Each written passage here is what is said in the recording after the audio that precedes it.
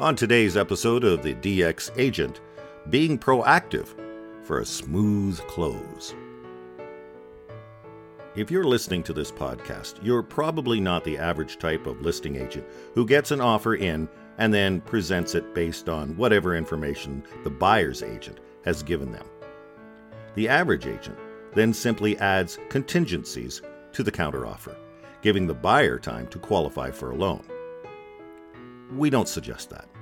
Instead, you might want to make sure that the buyer has been truly pre-qualified before you accept an offer, rather than wasting the seller's time with a buyer who may or may not qualify.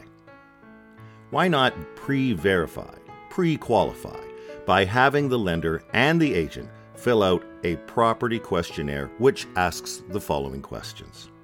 First, have you verified employment? Second, have you reviewed current and previous income taxes? Third, have you looked at bank accounts?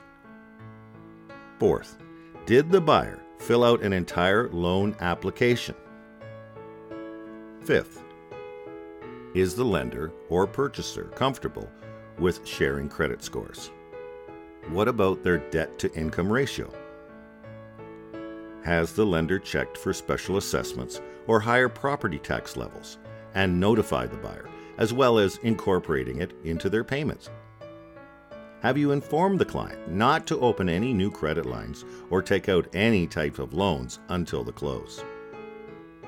Has the buyer personally seen the home? And have you made any offers on any other homes? We also recommend spending time vetting the buyer's agent and lender.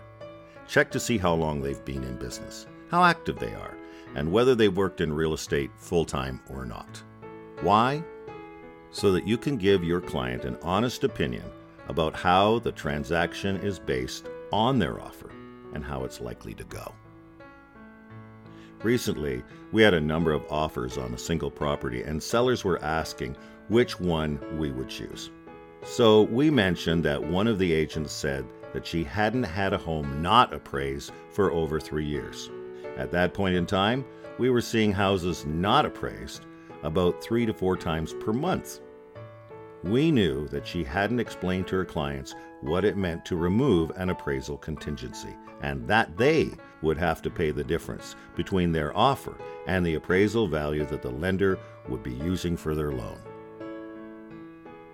Now, that buyer's agent wasn't worried about the home not appraising because she was from a different market. She wasn't familiar enough with our market to know that prices were increasing so fast that appraisers weren't keeping up with the market. We couldn't have known about her misjudgment on the situation if we had not personally called and vetted that agent. But fortunately, we didn't take that offer because guess what? Big shocker. The house did not appraise, but came in nearly $25,000 under the offer. We had measures in place to protect the seller against the house not appraising, so they were able to get the full price of their contract. And it's not just about the obvious terms of an offer. You need to unearth other aspects of the deal that might make for a bumpy or failed transaction. And that's why we suggest you and your team do all of this research and ask these questions to avoid any potential issues that may arise. Once the offer is accepted, you have the buyer, the buyer's agent, and the lender sign a form stating that you are able to contact the lender directly. And therefore, you need to stay in constant contact with the lender rather than getting third-party information from the buyer's agent. And we're usually the first to know if something is about to go off the rails. I'd like to also suggest that you call the agent and lender to go over the questionnaire to be sure that they didn't leave anything out that potentially could affect the seller. For example, when we call, we often unearth the fact that the buyer's agent didn't include the contingency that the buyer must sell their existing home before the transaction can close. They figure, it's no big deal because that sale was pending. But that is information that our seller and I must absolutely know. How often has a pending sale not closed on time or even at all? After the sale is accepted, you need to treat your clients like well, the doctor's office would treat them, with reminders the day before every appointment via text and email. This doesn't have to be tedious or time-consuming. Software can do this easily and generate reminders automatically once you enter the dates.